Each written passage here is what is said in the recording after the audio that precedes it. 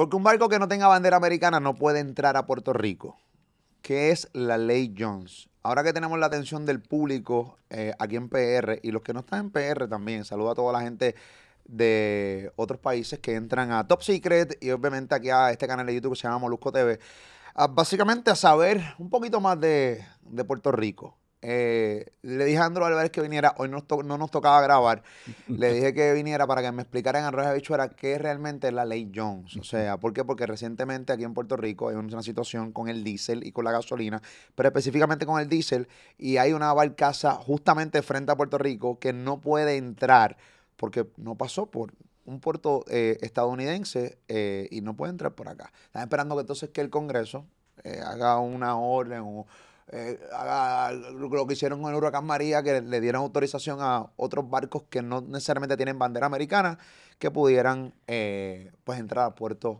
aquí en Puerto Rico. ¿Por qué todo esto? Andrew Alvarez, Top Secret. Saludos, Molusco. Saludos a los amigos acá. Cuando estamos aquí, yo no sé si decirte mejor Jorge o Molusco. Como te sientas más cómodo, Jorge, tú sabes que, Jorge, sí, no, Jorge, Jorge. Top Secret, la verdad que estos no son temas serios, aunque uno se Por ve cuando se eso. tira un chistecito que otro medio pendejo, pero siempre como tú quieras, como te sientas No, cómodo, aquí caballo. te queda Jorge aquí, Molusco, cuando vacilemos. Así que cambiaré el nombre tuyo cuando de vez en cuando es el mismo. Bueno, mira, la historia de Puerto Rico es bien interesante y es una lástima, ¿verdad?, que en los últimos años hemos perdido el enfoque de esta historia, ¿no? Y que pues se da de forma genérica, tanto en la escuela elemental, intermedia, superior, inclusive en la universidad. Hay carreras universitarias donde tocas muy poco cualquier asunto histórico de Puerto Rico. Tienes carreras técnicas donde ni siquiera te dan historia de Puerto Rico en muchos institutos y la gente vive sin saber su pasado. Que somos de los pocos países acá en Eh, Latinoamérica que no, que hay muchos puertorriqueños que sí saben su historia. Incluso tú, claro. pero, por ejemplo, tú vas a República Dominicana y la gran mayoría del dominicano sabe su historia. Muchacho, Sabe quiénes son los padres de la patria, claro, sabe cuál es el día de la independencia, saben su himno claro. completo, se siente orgulloso de eso en Ujú. México, Colombia. Pero aquí en Puerto Rico, muy poca gente. Mira, el ejemplo lo tengo yo con lo siguiente y usted haga la misma prueba. Cuando he ido a República Dominicana, o hemos ido a Venezuela en otros tiempos, a México, cualquier lugar, como tú has mencionado, tú a veces ves niños en la calle y donde hay mucha pobreza te piden inclusive que le des un chele, lo que sea. Y yo recuerdo muy bien que yo, cada vez que me pedían eso, decía al niño, bueno, cuéntame de tu país, cuéntame algo, dime, ¿quién fue tu primer presidente? Óyeme, para sorpresa mía, esos nenes, que a veces descalzos, sin zapatos y nada, me contaban parte por parte, por parte, por parte, por parte de su historia. Y si era allá en Sudamérica, hombre, me hablaban de Sucre, me hablaban de todos los hombres ilustres y los generales que combatieron para lograr la independencia de su país, Simón Bolívar, etcétera. Y yo decía, wow, haga la prueba, vete por la calle a Puerto Rico y pregúntale lo mismo a un niño puertorriqueño. Eso sin denigrar al puertorriqueño y sin subestimar al puertorriqueño. Pero hazlo con cualquier niño común que tú veas por ahí Claro. para ver el enfoque. Y esa comparativa, yo hace muchos años la hice y dije, caramba, mano, definitivamente tenemos un gran problema en saber cuál es nuestro pasado. Por eso se nos dificulta tanto vivir en el presente y menos proyectarnos al futuro. Y ese es un problema que tiene Puerto Rico. Hemos perdido nuestra identidad, Sí, la identidad. completamente. La identidad de puertorriqueño no sabe si es de aquí, si es de allá. Está en ese limbo y para colmo se proyecta en esto que llamamos Estado libre y asociado, que no es ni una cosa ni la otra, que es una ficción política. Y ante esa ficción política, obviamente, antes de que se diese, ¿no?, ese panorama, teníamos la ley Jones. Y antes de la ley Jones teníamos la ley Foraker. No, teníamos ese proceso desde la invasión de Puerto Rico en 1898. Y brevemente, porque esto, no voy a dar aquí un capítulo de historia, pero se lo quiero dar a la gente para que la gente entienda de la manera más amena lo que es. No, para que logres entender por qué en una Sí. barcaza fuera de Estados Unidos no puede No entrar puede aquí entrar. a Puerto Rico. Pues mira, bien simple, aunque ahora estaba escuchando a algunos funcionarios del gobierno justificando eso, porque que no comunicaron a tiempo para hacer el proceso, el papeleo, la burocracia, el bla, bla, bla, politiquería. Vamos directamente al grano. Oye, en 1898 Estados Unidos entra en la guerra hispanoamericana. Algunos dicen que la provocaron con la cuestión del barco del Maine que estalló allá en La Habana, cerca de La Habana, Cuba. Y eso pues es parte de las muchas falsas banderas que se han presentado en el mundo para procesar y comenzar guerra. Cuando surgió esta guerra, Estados Unidos no tenía colonias, ¿no? Estados Unidos obviamente es el producto de las 13 colonias inglesas. De ahí surge obviamente la nación y la lucha de independencia. Brevemente. Y con el tiempo se fue extendiendo y tomando territorios y comprando territorios. Obviamente compró Luisiana. De hecho, años después ya Bien hecha la barata nación. la compró. Claro, sí. Y compró inclusive Alaska mucho más adelante ya. en el siglo XIX, compró Alaska y se la compró a los rusos, a los zares rusos. Así que Estados Unidos compraba muchos territorios, no siempre los conquistaba por la fuerza, como fue el caso de Texas, ¿no? Y California, arrebatándoselo a México, sino que también los compraba. Para que usted sepa algo, antes de 1898, de la guerra hispanoamericana, la invasión a Puerto Rico, Estados Unidos trató de comprar Puerto Rico. Le hizo ofertas a la corona española para comprar la isla de Puerto Rico y nunca se concretó la venta, nunca se llegó a un acuerdo. Surge esta guerra hispanoamericana, toman a Cuba, toman a Puerto Rico, que las deseaban porque desde hacía décadas Estados Unidos quería tener a Cuba y quería tener a Puerto Rico, a las dos islas. Obviamente ganan allá, toman a Filipinas, toman la isla de Guam y otras posesiones en el área del Pacífico que eran españolas, las ganan en la guerra y se van obviamente a París, donde se firma un tratado de paz, y en ese tratado de París se da Puerto Rico y todos estos territorios como botín de guerra a Estados Unidos. Lo toma como botín de guerra, ¿no? Ganamos, y como era la usanza de toda la historia de la humanidad, tú te quedas con lo que ganas, ¿ok? Tú lo tomas, y así ha sido los imperios, así es que crecen los imperios. Tú sabes que en la fortaleza donde viven los gobernadores, Ajá.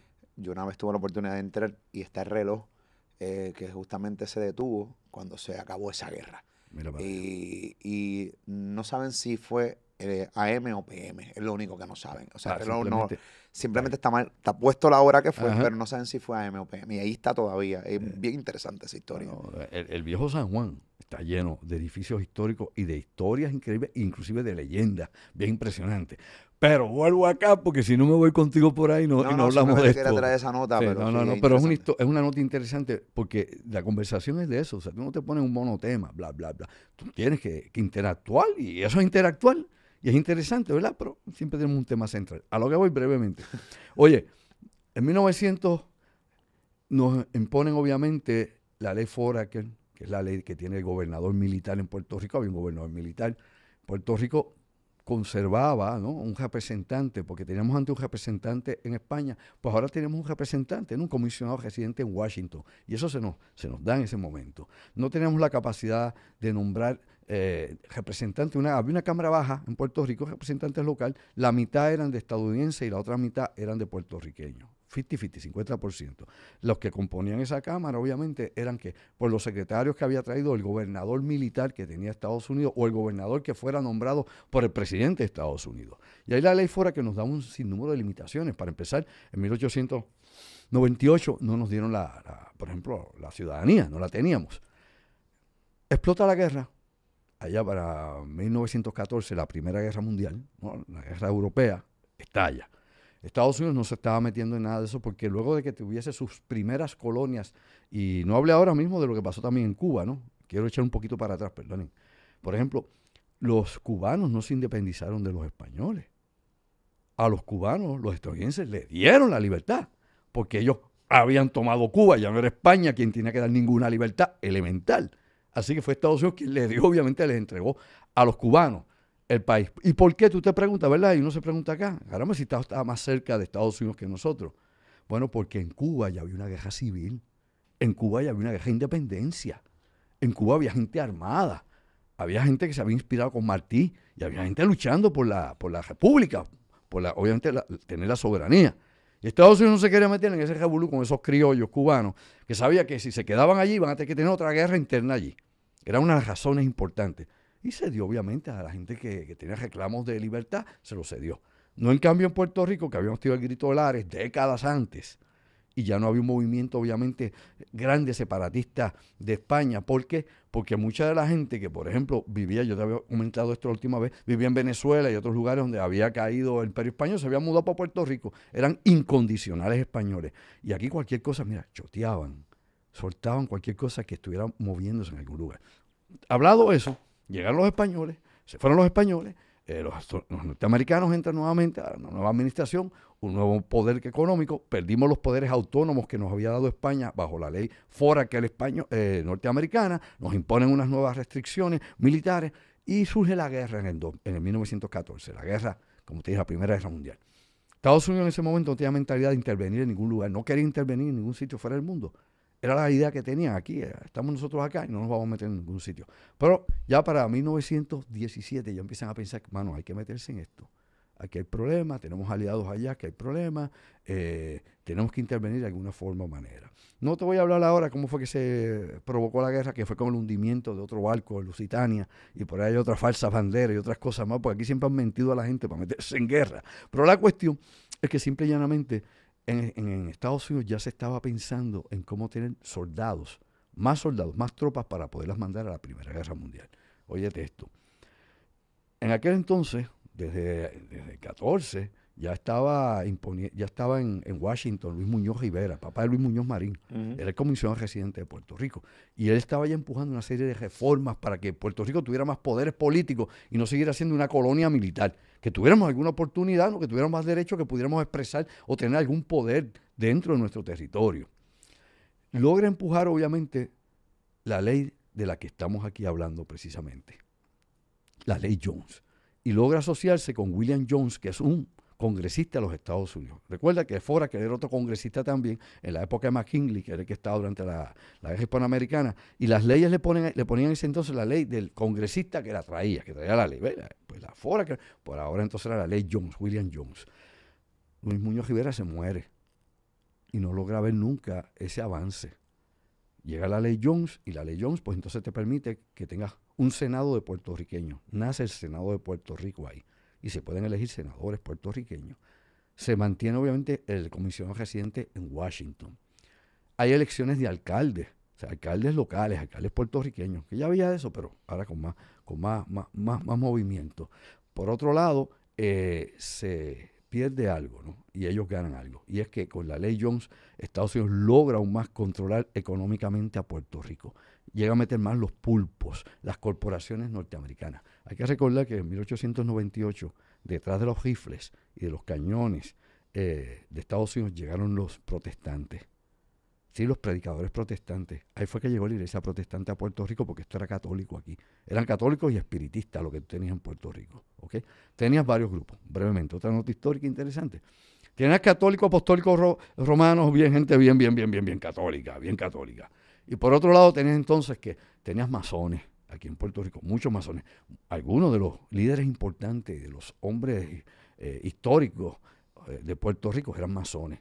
Otros eran espiritistas y practicaban el espiritismo de Allan Kardec. Y eso es lo que había en Puerto Rico: catolicismo, masones, espiritistas. Interesante, pero no el espiritista que tú te imaginas por ahí haciendo despojo. No, era espiritismo cartesiano, tienes otra cosa. Bueno, la cuestión es que entran obviamente los maestros a Puerto Rico, llegan maestros de Estados Unidos, no había maestros locales, empiezan a traer maestros de Estados Unidos, se impone el inglés en la enseñanza, se impone también el saludo a la bandera de los Estados Unidos, se impone obviamente el himno de los Estados Unidos en las escuelas, y todo eso como parte, ¿no?, de la conquista de Estados Unidos sobre Puerto Rico, el estado colonial nuestro. No la ley Foraker, no la ley Jones. Lo que tú estás hablando, por ejemplo, de la ley de cabotaje, no es ni una ni es la otra. La ley de cabotaje también surge en ese tiempo, pero no era parte de la ley Jones. Surge en aquel tiempo y surge por la cuestión de la guerra, de la Primera Guerra Mundial. Okay. Allá, en ese año precisamente, en 1917, la ley Foraker ya queda un poquito más rezagada, quedan algunas cosas de ella, que es centralizar el gobierno. Te dando una clase aquí breve, que obviamente que todavía al día de hoy el gobierno de Puerto Rico está centralizado como lo puso la ley Foraker, y se hicieron otros arreglos después. Entra la ley Jones, y con la ley Jones entonces viene esa otra nueva ley que estaba en el Congreso, que es la ley de cabotaje, que lo que dice es que entre puertos de los Estados Unidos, es decir, un puerto en Hawái, un puerto para que puedan ir barcos de California a Hawái, tiene que ser obviamente ¿en dónde? En la naviera norteamericana, ¿no? En la marina mercante de los Estados Unidos. Y eso es una ley de guerra, y ha permanecido. Surgió obviamente por condiciones de guerra, y se quedó así. Por eso, un barco mercante tiene que venir de Nueva York a Puerto Rico, tiene que ser de bandera de Estados Unidos, de Texas a Puerto Rico tiene que ser de Estados Unidos, de Florida a Puerto Rico tiene que tener la bandera de Estados Unidos y ser, obviamente, de la mercante de los Estados Unidos, la marina mercante. Hay momentos de excepción, como tú hablaste, durante Irma y María. Ahora podría ser un momento de excepción. Se está tratando de trabajar con toda la burocracia y toda la estupidez que pueda haber del mundo entre esos 300,000 barriles de diésel que están ahí frente a las costas de Peñuela, aquí en Puerto Rico. O sea, Puerto Rico está bien amarrado. Y para que tú puedas tener relaciones con otro país económico, Si Puerto Rico quiere tener relaciones económicas, qué sé yo, ponle Con Colombia. Colombia. Oye, me lo sacaste de la cabeza. Con Colombia. Ajá. Tiene que ser a través del Departamento de Estado de los Estados Unidos, no el de aquí. El de aquí no, ni papito. Y el barco tendría que llegar de Colombia a Estados Unidos a Puerto Rico. Exactamente. Tiene que Porque ahí le meten los impuestos de Estados exacto. Unidos. Cuando llega aquí, llega eso 4 o 6 veces más caro. Tienes los fletes por allá trepados. Y aquí tú puedes discutir lo que tú quieras sobre los precios de las mercancías que llegan a Puerto Rico y por qué el valor de los automóviles está duplicado cuando llega a Puerto Rico, inclusive de muchos enseres electrónicos, que tú los consigas a unos precios en Estados Unidos. Mucho más barato. Entonces, cuando tú quieres traerlos a Puerto Rico, aquí siempre hay unos jaivas en Puerto Rico. Oye bien, despierta, bobo, no sea durmiente.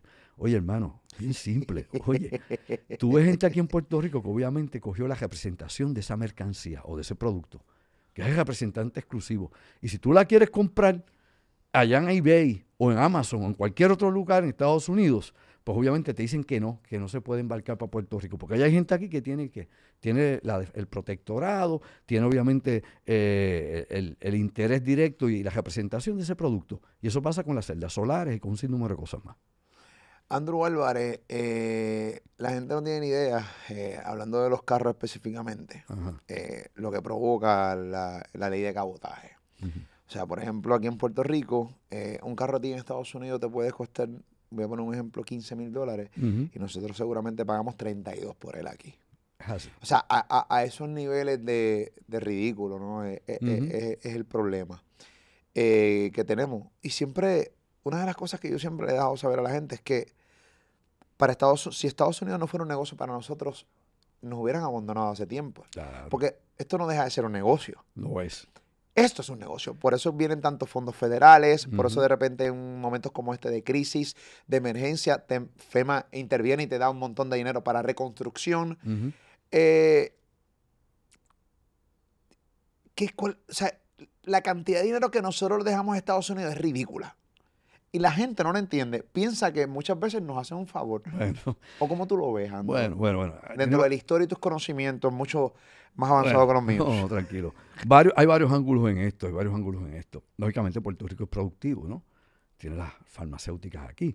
Tenías antes la 936, que ya no existe, y que obviamente permitía venir aquí un sinnúmero de compañías norteamericanas. Cierto. Y que se ahorraban un montón de dinero en pago de impuestos, etcétera, etcétera. Se fue. Y hay que reconocer que el Congreso de Estados Unidos decidió en la época de Clinton pues eliminar esto. Y aquí en Puerto Rico el gobierno en aquel momento pues obviamente decía que eso era un mantengo corporativo, que había que salir de eso, pero que el efecto que iba a tener sobre Puerto Rico era descomunal porque todas esas industrias que se fueron de Puerto Rico metían el capital en los bancos en Puerto Rico. Por eso anteriormente, si usted hace memoria o investiga un poco, va a ver que en Puerto Rico habían más de una docena de bancos diferentes. Hoy en día tenemos 4 bancos centrales o 4 bancos más o menos importantes. Se fueron. ¿Por qué? Porque se fue el capital que metían obviamente en sus bancos, que metían en cuenta todas estas corporaciones que estaban por la 936. Ahora, importante, Puerto Rico es un negocio. Estados Unidos que nos da vida, nos regala, qué sé yo, nos mantiene. ¿Qué es lo que hay? ¿Cuál es la fórmula secreta aquí? Que es como la fórmula esta de combustible que usa la Autoridad de Energía Eléctrica, que uno nunca la entiende. Es que es bueno que también lo sepan personas de España, Colombia, RD, de otros países que sepan cuál es realmente el verdadero negocio de Estados Unidos y Puerto Rico. Mucha gente no entiende qué es lo que hay aquí. Bueno, eso es the Commonwealth of Puerto Rico. Porque ellos ven the Commonwealth of Canadá, tú sabes. No es lo mismo. La relación de Canadá con Gran Bretaña y con Francia es otra cosa. Nosotros tenemos obviamente aquí que somos la última colonia que hay en toda esta región y estamos aquí. Y que nuevamente fuimos también la primera colonia de los Estados Unidos junto con las posesiones del Pacífico. Y ahí fue que Estados Unidos tuvo sus primeras colonias de ultramar y nosotros caímos en ese juego. Pues bueno, aquí hay tres campos de poder sobre Puerto Rico, 3 campos de poder. Y los voy a explicar para que usted entienda lo más sencillo y simple posible. Primero, tienes el poder que tiene el Congreso sobre Puerto Rico. El poder político sobre Puerto Rico no lo tiene el presidente. Ningún presidente, se llame Trump, Obama, Biden o el que sea, o el que venga, tiene el poder sobre Puerto Rico. Ni decide que puede ser independiente, ni que puede ser el Estado, ni le puede quitar la ciudadanía a nadie. Ningún presidente. ¿Entendido eso? Nada más con el testigo. Luego, ¿quién tiene el poder sobre Puerto Rico? El Congreso. Es el Congreso. El Congreso completamente. Por ende, el Congreso es quien nos mete que la ley promesa, la firmó Obama, pero es quien nos mete la ley promesa y nos mete la Junta que tenemos aquí, de supervisión fiscal o de control fiscal, Es más o menos la misma cosa. Esa es la gente que está aquí. Que pagamos nosotros con nuestro dinero, porque el Congreso no les paga a esa gente. O sea, la Yaresco cuando estaba cobraba con $1,000,000 y pico anuales. No, es increíble que el Congreso haga una ley para nosotros. Porque estamos en quiebra. Estamos en quiebra. Pero tú la pagas. Pero si la pago yo. Exacto. Pago los salarios que me van a Exacto. empobrecer más. Exacto, o sea, que es una contradicción. Sí, no, absurdo. Pero esas son las cosas del sistema que se contradice y la locura en que vivimos en Puerto Rico, que nadie sabe para quién trabaja. Así que, nuevamente, regresando a esto, tienes el Congreso. Cualquier cosa política es el Congreso. Y cualquier cosa internacional es el Departamento de Estado. O sea, allá, en Washington, olvide y vive, allá en Washington. Okay. El aspecto militar de Puerto Rico. ¿Quién controla el aspecto militar de Puerto Rico? Bueno, de acuerdo al organigrama y cómo está todo esto en el Departamento de la Defensa, se supone que sea la Marina de Guerra de Estados Unidos, el Navy, no el Air Force, no el Ejército, ni la Guardia Nacional, que eso obviamente es otra rama del Ejército, es el Navy, la Marina de Guerra de los Estados Unidos. Actualmente, pues el Navy tiene muy pocas instalaciones en Puerto Rico, tiene la Isabela, puede que tenga otra cosita más por allá todavía en algún rincón de la isla, que no se menciona mucho, que lo debe tener, pero la realidad es que es el Navy quien debe estar a cargo de la seguridad militar de Puerto Rico, sobre las demás ramas del Departamento de la Defensa. Por ende, Puerto Rico tiene una posición privilegiada, no solamente geopolítica, sino obviamente a nivel militar. Así que les interesa mantener siempre a Puerto Rico, aún con el avance tecnológico de armamentos, de radares y satélites, todavía tener a Puerto Rico en esta posición es clave para defender la costa este de Estados Unidos, defender la entrada al Golfo, obviamente de México, y defender la entrada al Caribe. Así que Puerto Rico es la punta de lanza para eso. Por eso tenías a Rupert Rowe aquí, ¿no? Y tenías las otras bases, Sabana Seca, etcétera, del Navy. Ok, tercera línea, ¿quién la tiene? Las corporaciones multinacionales. Ahí tienen las farmacéuticas todavía. Todas las que venían a Puerto Rico, todas las que se aprovecharon de la ley 936, esa es la gente, vamos a entenderlo ahora. El gobierno per se de los Estados Unidos, y esta es la verdad, que le diga lo contrario, no sabe lo que dice y es un charlatán. El gobierno de los Estados Unidos per se, el gobierno como tal, no nos saca el dinero a nosotros. ¿Tú pagas impuestos federales, Molusco? Ni yo, elemental, ¿me entendió? Qué bueno. No es el gobierno, son las multinacionales las que sacan el billete. Todas las corporaciones. ¿Quieres que te nombre todas las tiendas por departamento que hay aquí? Tú sabes muy bien que las farmacias en cadenas que hay norteamericanas en Puerto Rico donde más dinero hacen es aquí. Al igual que las tiendas por departamento que más dinero hacen de todo Estados Unidos están en Puerto Rico. Todas. Aquí, así que Puerto Rico es que una mina de oro para ellas. De ahí salen miles y miles de millones de dólares. Esa enorme cantidad. No es el gobierno federal que te lo está sacando, son las corporaciones. Y claro, esas corporaciones le tienen que pagar después al gobierno federal también, obviamente, unos impuestos.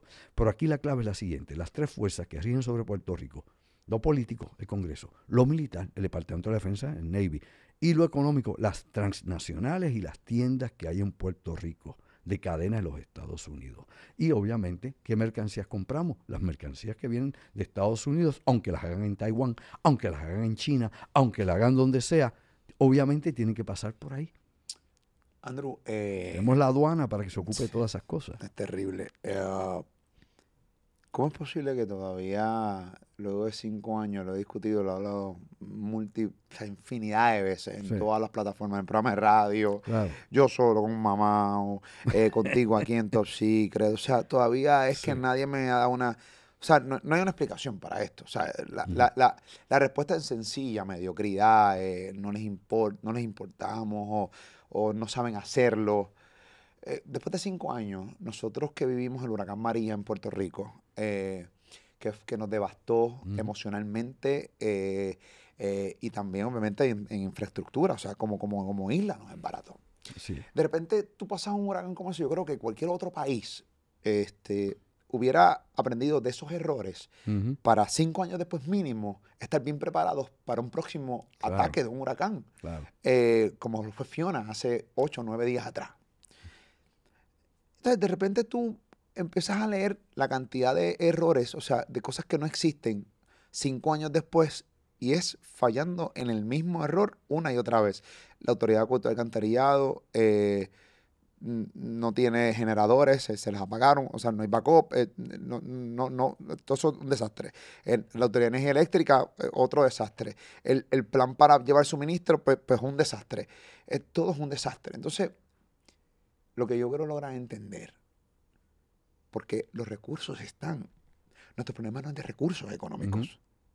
Nuestro problema es de aquí, de logística. Sí. Nuestro problema es de moverse, mover el fundillo. O sea, a mí cada vez que yo veo a alguien morir porque no tiene luz y no le pudieron, qué sé yo, dar diálisis, por ejemplo. Claro.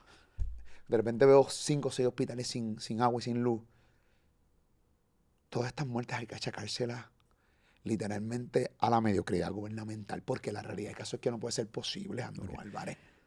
El desastre no es el huracán ni la tormenta, el desastre es el sistema, el desastre es el gobierno. Hay 20 muertes en investigación ahora mismo. Bueno, Irma y María nos dejaron miles y miles de muertes. Más de 4,000 muertes. Ya tú te das cuenta de lo que es esto.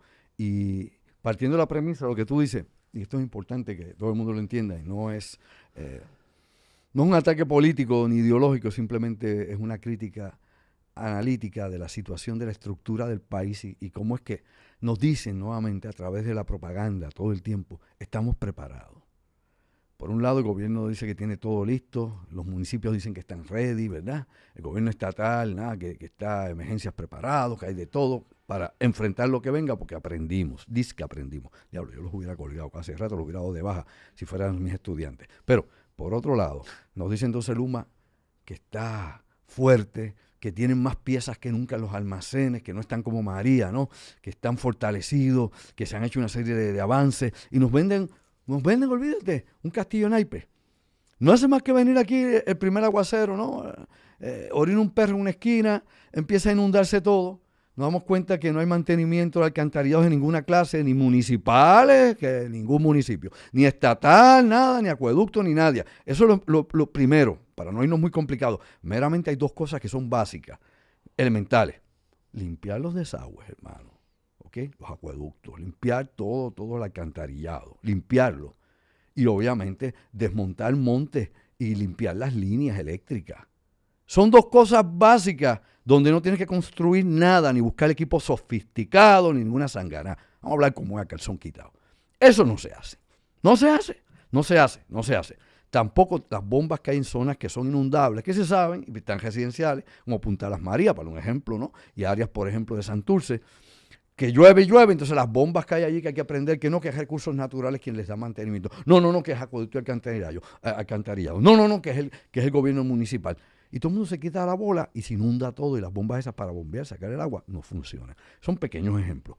Ahora, nuevamente, planes de emergencias, ¿cuáles? Pues bueno, si aquí han ido desmantelando, oígalo bien, los planes de emergencia. Y yo te había mencionado, Molusco, que aquí de la época de Alejandro García Padilla ya no habían fondos para emergencia en Puerto Rico. Y como no hay fondos para emergencia en Puerto Rico estatales, que tengamos millones guardados, porque hay que usarlos para politiquería, hay que usarlos para, qué sé yo, para la fiesta patronal de qué sé yo qué cosa, hay que usarla, qué sé yo, por un viaje de que no sé quién a otra parte del mundo que no produce nada más que se dé el paseo el legislador, el senador o el gobernador o quien sea. La realidad, de nuevo, no hay dinero ahí desde hace varias administraciones. ¿Y qué pasa? Ese dinero hace falta porque FEMA te va a dar dinero si tú metes dinero. Por ejemplo, tienes ese fondo de emergencia, $200 millones, los metes inmediatamente en la emergencia y FEMA inmediatamente te da esos 200 millones inmediatamente para atrás.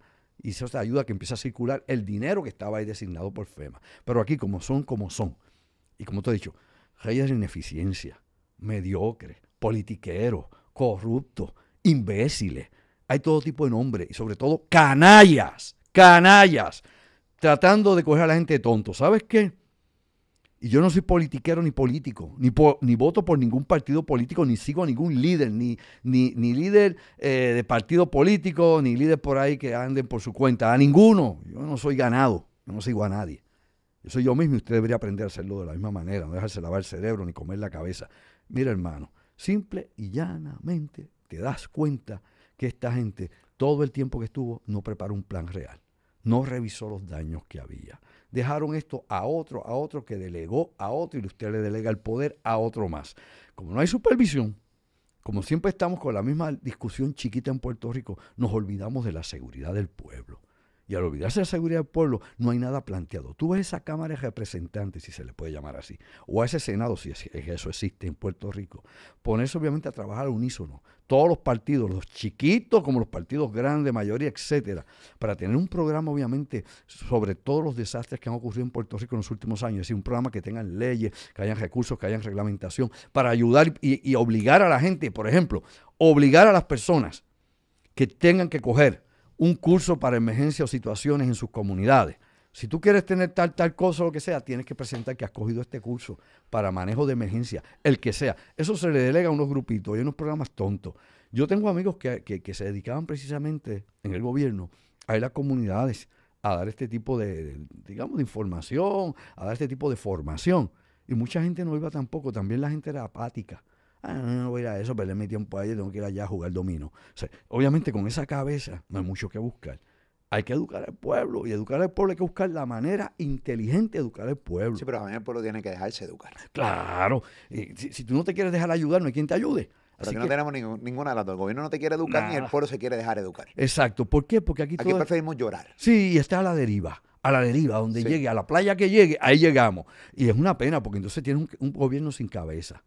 ¿Y qué pasa? Tú tienes en tus líderes supuestamente el reflejo de lo que le pasa a tu pueblo. Por eso hay un dicho que dice, ¿verdad?, que los pueblos tienen los líderes o los gobernantes que se merecen. Bueno, pues cuando el pueblo no está capacitado para entender su propia realidad, pues coge a cualquier fantoche y lo pone a gobernar.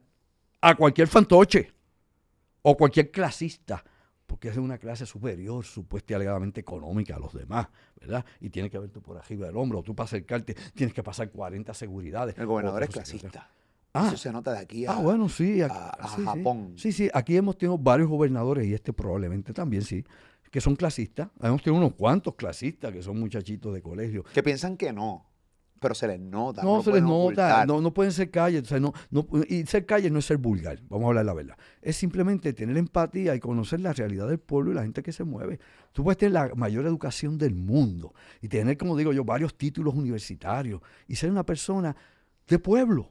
Estar con tu gente y entender lo que le duele a la gente. Todos los que suben allá arriba, sea el que sea, míralos todos los que has tenido.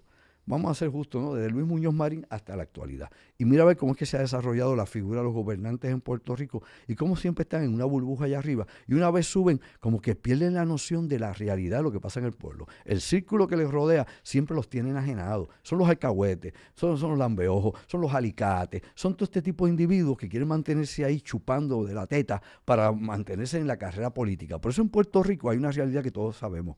Y lo sabe todo el mundo y la gente no sé por qué no se discute más. Cualquier candidato fallido, cualquier candidato derrotado de cualquiera de los dos partidos grandes, inclusive del PIB también, de los tres partidos, PPD, PNP y PIB, siempre tiene una posición de privilegio. Me explico, lo perdió, siempre le va a dar un puesto de asesor de qué sé yo qué cosas en el Senado, en la Cámara, en el municipio tal, acá en el gobierno estatal, en esta agencia. Siempre esos tipos, una vez entran en la cuestión de la partidocracia, dentro de los partidos grandes, nunca dejan de tener trabajo, ni ellos ni su familia. Y eso no debería ser así. Al gobierno le conviene la crisis, Andro. Bueno, hay crisis que ayudan a partidos en el gobierno a ganar, porque la pueden resolver.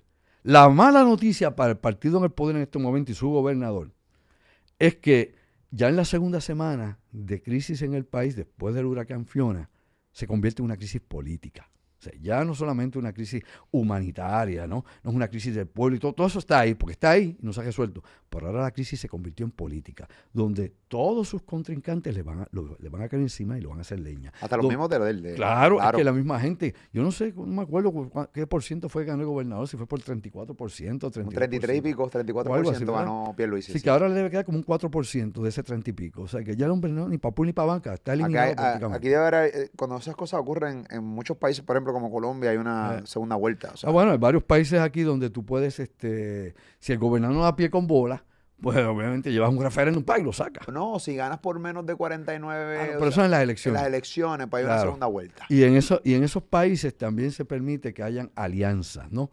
Que hayan alianzas entre otros partidos menores, y por eso es que aunque tú tengas un poco más que todos ellos... 32.93%. 32.93%. Ahí fuimos al pelo.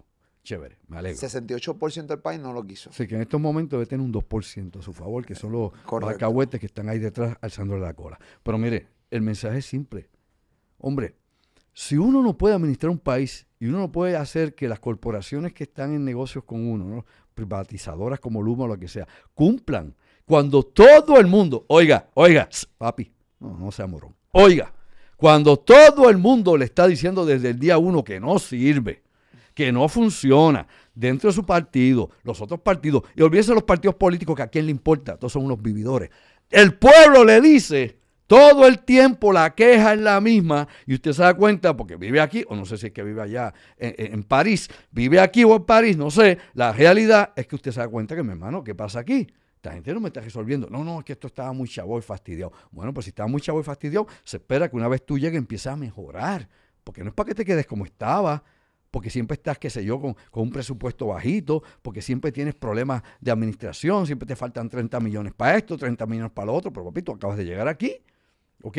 Tuviste un año para hacer el ajuste y la transición. ¿Qué ha pasado en todo ese tiempo? Llevas más de un año ya aquí, obviamente, en el país, y lo que todo el mundo temía, todo el mundo todo el mundo estaba esperando que llegara la primera tormenta huracán para ver qué iba a pasar. Y ya saben lo que pasó. Lo que ya se veía, ¿no? Esto era, obviamente, las crónicas de la destrucción anunciada. Nos llegó y, óyeme, no fue un gran huracán, ni nos dio de lleno tampoco. Vamos a hablar como es la realidad. O sea que para el año que viene, cuando nos toque el huracán más grande que este, y nos va a tocar tal vez un año, un clase 3 o 4, como van las cosas con el cambio climático, ¿qué va a quedar de Puerto Rico? ¿Quién va a vivir aquí? O es que, digo, yo no quiero ponerme en teoría de conspiración, que es que quieren vaciar la isla, que se vayan los puertorriqueños, porque ahora obviamente ha comenzado un nuevo éxodo de puertorriqueños, porque mientras más tiempo tarde esto, más pierde la economía. Miles de millones de dólares pierde la economía, más vidas se pierden. Definitivamente, ¿no? Más escuelas se pierden porque tenemos más escuelas cerradas, hay más niños que llevan, hombre, desde 2017 fuera de la escuela. Cada vez que empieza un semestre, para salve, hay que sacarlo. Temblores, huracanes, pandemia, la madre de los tomates. Ahorita no sé si serán los extraterrestres o la madre que venga por ahí que aparezca y la gente no podrá seguir haciendo su vida. Lo importante para que un país se pueda sostener es que llegue a la normalidad. Pero la normalidad de Puerto Rico es anormalidad. Vivimos un mundo de anormales aquí en este país. Sin cabeza, sin dirección, no sabemos, no hay instrucciones, no hay nada, no hay señales, no hay nada que te diga, papi, Puerto Rico tiene el futuro así, allá y hacia acá vamos. Y no estoy hablando, obviamente en este momento del issue político, del estatus del país. Simple y llanamente que no tenemos una línea de crecimiento y una línea de desarrollo para nada, ni salud, la salud. ¿Cómo está la salud en Puerto Rico? ¿Cómo está la educación en Puerto Rico? ¿Cómo está el crimen aquí, la lucha contra el crimen en Puerto Rico? No hay nada que tú puedas decir que sirva en Puerto Rico, que me digan una sola cosa y me callo la boca. No hay nada. Y no respetan al puertorriqueño y peor aún, el puertorriqueño no se respeta a él mismo. Así que hay tiempo de despertar a los durmientes. Hay que cambiar. Y tiene que salir de nosotros, de nuestras entrañas, del pueblo, no de gente buscona, ni de Mr. Jemerson, ni Mr. Wilson, ni tampoco del Mr. Putin, ni de la madre de ninguna de esa gente, del pueblo. Pero el pueblo no toma conciencia y no le permiten tomar conciencia porque lo mantienen distraído todo el tiempo y embrutecido. Tenemos que salir de eso. Por eso es lo que estamos hablando hoy, cuando hablamos de la ley Foraker, ¿no?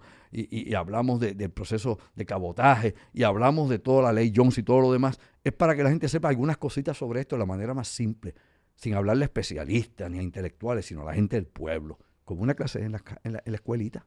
Sí, por eso yo te llamé. Hoy no tocaba grabar. Y para mí era bien importante que la gente entendiera, mano, en Arroyo de Habichuela, lo de la ley de cabotaje, lo de la ley Jones, que no la logras entender. Y porque lo sé, porque lo leo en los comentarios. Claro. Cuando tú vas a mis comentarios en mi cuenta de Instagram o en mi fanpage en Facebook, tú te das cuenta que hay un gran desconocimiento con algo bien básico. Y volvemos. Yo también aprendí recientemente lo de la ley Jones y la ley de cabotaje. Recientemente, estoy hablando de 5, 6, 8 años atrás. Claro. O sea, pues, tampoco es que yo me lo sé desde que tengo 10 y pico. O sea, tampoco voy a guiarme aquí que yo lo aprendí en la escuela. No.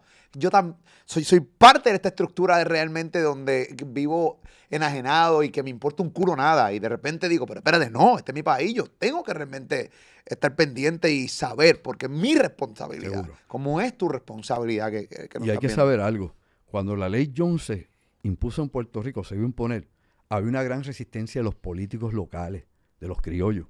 No querían la ley Jones. O sea, la mayoría de los políticos en Puerto Rico, aparte Barbosa y otros que habían, no la querían. Pero se le impuso, obviamente, a Puerto Rico. Como de la misma manera, había un gran grupo de puertorriqueños que no querían el ELA, que no querían el Estado Libre Asociado, y que obviamente entre ellos estaba Pedro Albizu Campos y los nacionalistas, y hubo la revuelta allá en Jayuya en 1950 y tuviste todo ese problema. O sea, hay situaciones históricas de Puerto Rico que tienen unas razones. Algunas son razones políticas, otras son razones sociales, otras pueden ser ambas, inclusive, sobre todo, razones económicas, porque la economía es sociedad. Sin economía ninguna sociedad crece. Es la forma en que intercambiamos bienes. Tenemos que entender eso.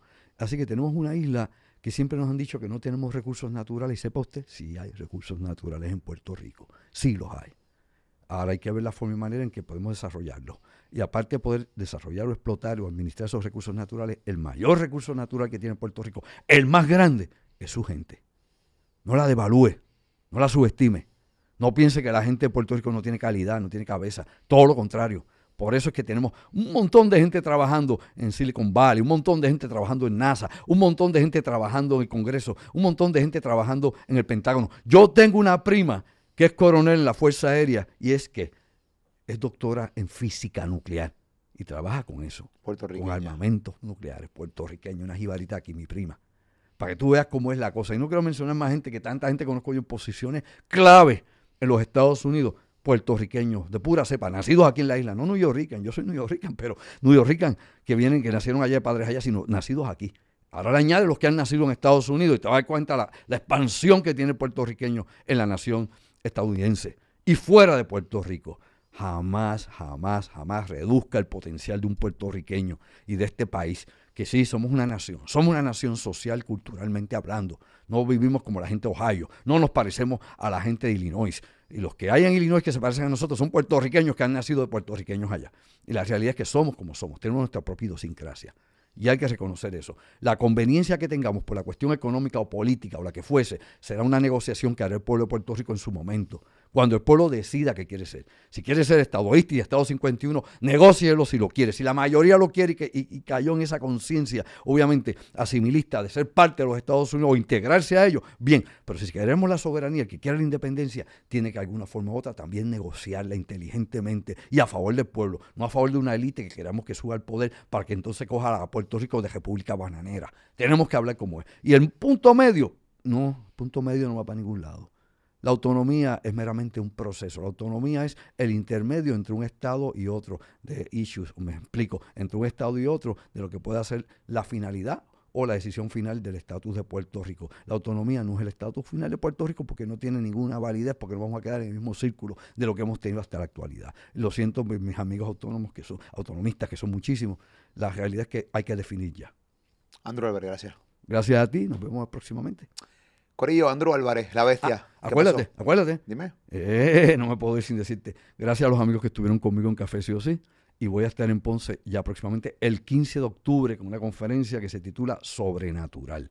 Ya daré más datos más adelante, 15 de octubre. Y el 20 de octubre vuelvo a Café Sí o Sí con Sobrenatural también. Ya nos fuimos de las embelecos acá, de las teorías de conspiración y las guerras internas. Vamos a otros poderes, a otras cosas del universo. Busque más contenido también de Andrew Álvarez, Andrew Álvarez Chardón, página oficial en Facebook. También Andrew Álvarez Chardón aquí en YouTube. Dale follow en Facebook y obviamente dale también seguir a Andrew Álvarez también acá en su canal de YouTube, y próximamente te va a estar diciendo dónde van a hacer sus conferencias, que son durísimas. Esto es Top Secret, tú estás en Molusco TV.